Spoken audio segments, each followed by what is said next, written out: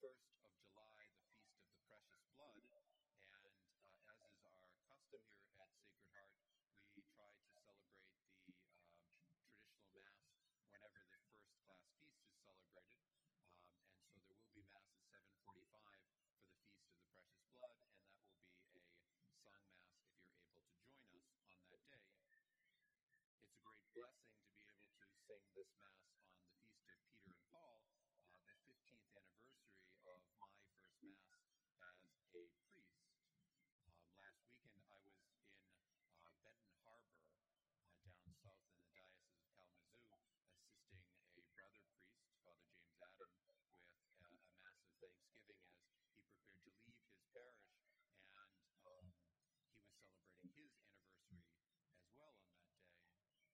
And it's a dear thing, to be honest with you. I can't remember the day when I celebrated my first Mass. It was such a blur, but it's a dear thing to remember year after year the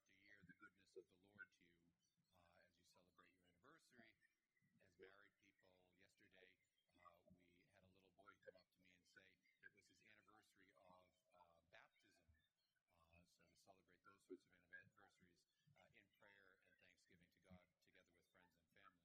we had a little boy come up to me and say it was his anniversary of baptism. So to celebrate those sorts of anniversaries in prayer and thanksgiving to God together with friends and family. In the name of the Father, and the Son, and the Holy Spirit, amen. In his book, The Politics, Aristotle examines the different types of government that exist in human society, and he talks about three types of government and three inversions of those types of government. The three types of government that he points out are the polity, which is something like a democracy, but not really. The aristocracy, where the wise few rule the state, and of course the one that we're most familiar with in history,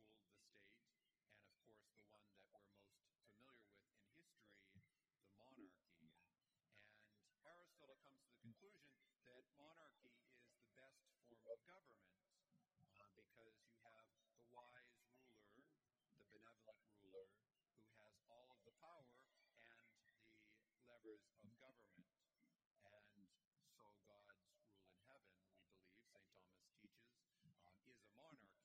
Our Lord Jesus Christ is the King of Kings and Lord of Lords, who rules heaven and earth with justice and benevolence and magnanimity. God is good all the time, and it's good to have a good king. But Aristotle recognizes also what we see here in the Acts of the Apostles, the reality that someone who calls themselves a king might become corrupted and might become, in fact, not a king but a tyrant. And of course, most of the most famous examples that we think about in human history are examples of tyrants. People who, whether they call themselves a king or not, whether they wear a crown or sit on a throne, exercise absolute power and often do so poorly. And that's the lot of us fallen men in this valley of the shadow of death, because human beings are fallen, and so even the best intentioned human king will make mistakes. And yet we have good news. The good news is that we have a king, and our king is our Lord and Savior, Jesus Christ, and he's perfect, and so we have something to be hopeful about. The bad news is, while here on earth, he has entrusted viceroyship to us mortal men. That's bad news. It's also perhaps good news, because our Lord has faith in us in a certain sense, even if we should not have faith in ourselves, given our fallen nature. He entrusts us with great responsibility, with monarchy, with ruling some portion of this world in his name. And that goes for fathers and mothers, goes for civil leaders, it goes for priests and bishops, and over the entire church, and in a real sense over the entire world, the Lord sets Peter. And Peter has always given me a little bit of consolation, because in Scripture, he's really not portrayed all that well. You know, if you were making up a religion and you wanted to put up someone as the head of your religion, you really should, tell a story about them, that they're the bravest and the smartest, they never make any mistakes, that's not the image that's portrayed of Peter in sacred scripture. I mean, yeah, he comes off pretty okay in the gospel today.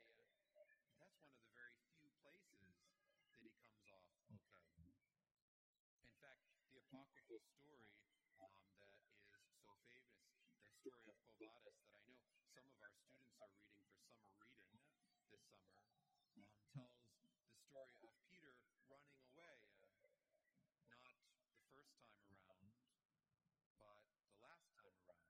When Nero was persecuting the Christians of Rome, Peter said, "I'm getting out of here." And so he hit the road, and he was running away, and he encountered our Lord on the Via Appia.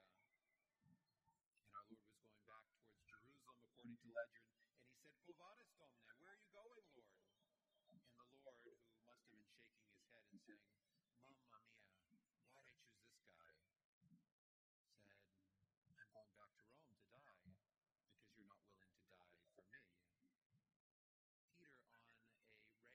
Peter, on a regular basis, was the type of man who was sometimes impetuous.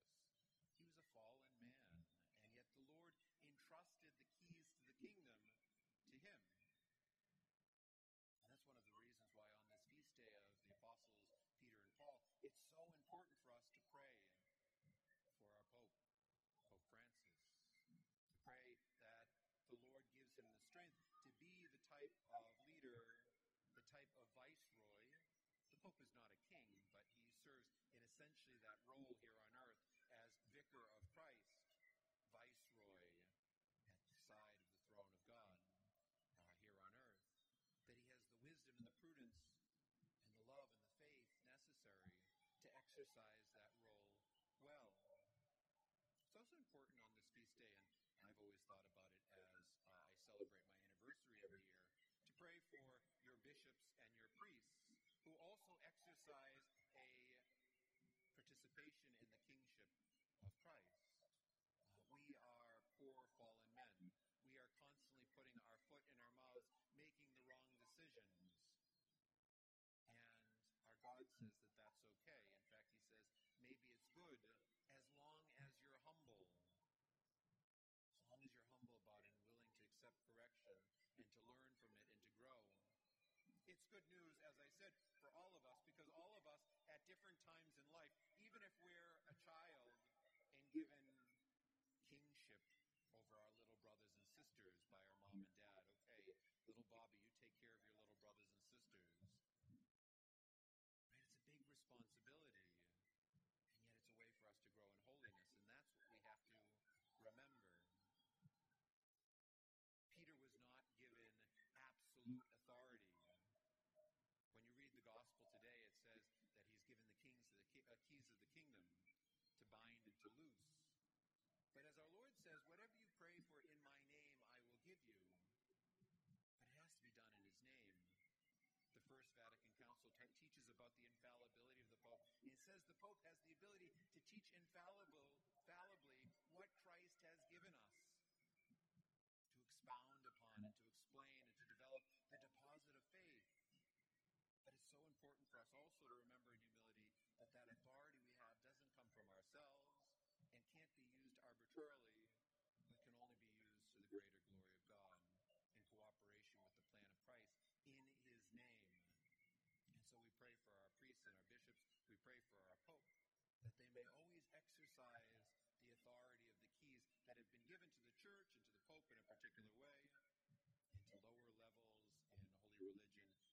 holy religion in lesser ways, that they exercise that great responsibility well and with humility, open to correction, and that by doing so, they work out their salvation